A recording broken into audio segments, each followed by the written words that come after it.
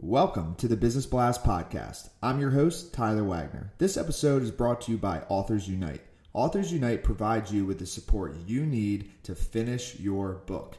Best part is, after you finish your book, they take care of the entire publishing and marketing process 100% for you. So, if you want to become a successful author, make sure to check out authorsunite.com. Now, let's jump into the episode.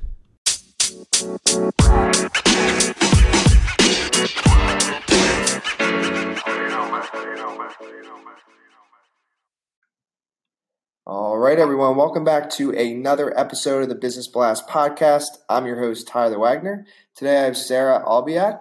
She is a marketing and branding strategist whose career was built developing campaigns for clients like Procter & Gamble, Kraft, Levi's, Nestle, and General Mills. She is currently a mentor with Women Unlimited, a national organization dedicated to the education and mentoring of professional women. Sarah makes it her purpose to be a sounding board and voice of guidance that mentors and inspires professionals to achieve fulfillment in their careers. She is a world traveler, amateur photographer, and passionate writer who often publishes articles on LinkedIn as a part of her mentoring purpose. So welcome to the show. Thank you. Thank you for having me. Of course. Grateful to have you here, Sarah. Let's dive into the first one. The first one I have for you is, what is the best story from your life that has an underlying valuable message? Wow, that's a great question to begin with. Well, as you mentioned, I have been a mentor at Women Unlimited for the past year, and I really put a lot of effort and intention into it, and I really care about the people I'm mentoring. And at some point earlier this year, it dawned on me that I was not practicing what I preached. I was giving my mentees advice such as keeping high standards at work, staying true to their values, not tolerating disrespect. And I came to the realization that I was not following that advice myself. I was settling for work that I didn't think was good enough, lowering my standards, feeling like I was not true to my values, and it just even tolerating disrespect, and it was draining. And one day I had the aha moment that if I was going to do the talk, I had to do the walk. And I walked. And I credit my mentoring with helping me finally make that decision, take action, and calling me on it. And I'm much more careful now about staying true to what I preach. Thank you so much for sharing that with us. The next one I have for you is, what is the most valuable piece of information we should know that's within your expertise or industry? Well, take great care in building your brand, your personal brand, no matter what kind of work you do. It's competitive out there. You need to market yourself, but you need to do it by providing value and a unique perspective, not by selling. You need to provide thought leadership in your field of expertise and really be mindful of what kind of online presence you have and the people and companies you associate with, even the content that you engage with. That says a lot about your brand. And so you need to develop that voice and evolve that brand over time. It's really important. And could tie in, but what's your best piece of overall business advice? So not necessarily industry specific. I would say make sure you develop a vision for yourself and for your business, and keep that as the compass for everything you do. And a vision is not a business plan. A vision really provides, you should have that as well, but a vision really provides that a destination and the guiding principles by which you should be making all the big decisions, like what kind of people to hire and what culture you want to have in your company, what partnerships to enter into, what clients to work with. It keeps you on track. That vision is going to keep you on track, not get distracted by projects you shouldn't even be working on. And it really is a mental picture of the future of what you should be working towards. And if you could give your younger self one piece of advice, what would that be? Oh, wow. There's so many things I could teach a younger me right now.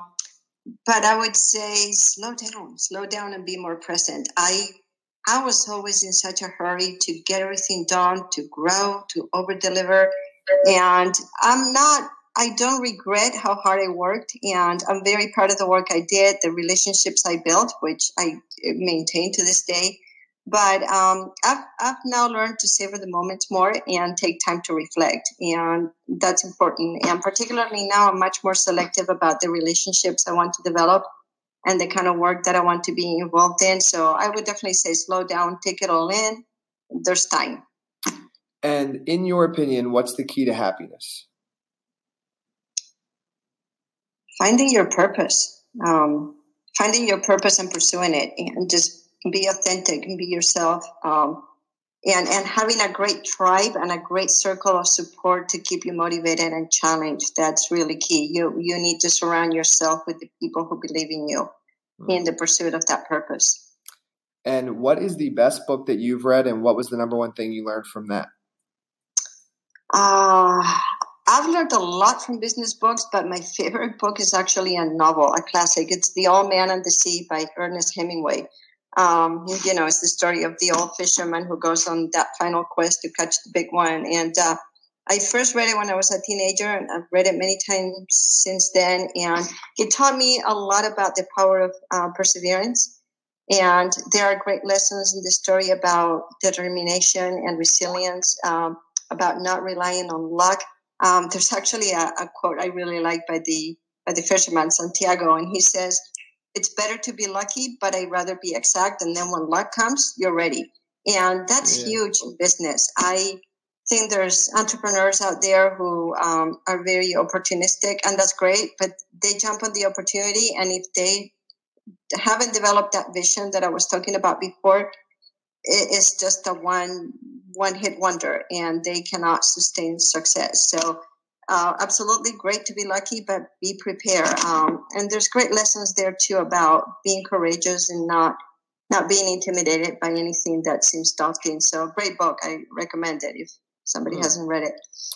And then what is if that was your favorite quote, that's fine. But if you have another one, what is your favorite quote and why?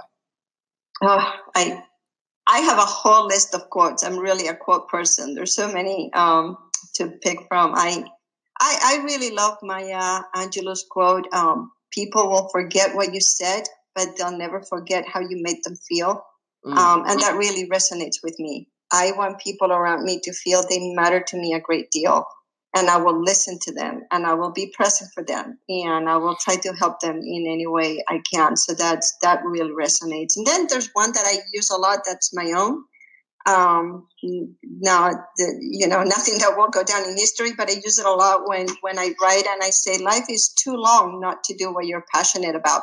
I hear people all the time saying, life's too short, enjoy this, enjoy that, life's too short. And I said, I don't know. I've been here for quite a while, and I plan to be here quite a while longer if I can. And so life's long. I definitely want to do what makes me happy, what fulfills my purpose, and bring value to others, and have fun doing it along the way. So life's long, so enjoy it.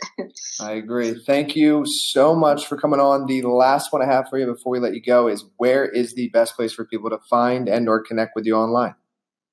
LinkedIn. Just look up my name on LinkedIn, Sarah Albiak, and I'm very active on that platform. I publish a lot. I write a lot of articles, and I make it a point to respond to everybody who engages with my content or sends me a message. So that's a good way to get in touch with me. Perfect. Thanks again for jumping on. Thank you.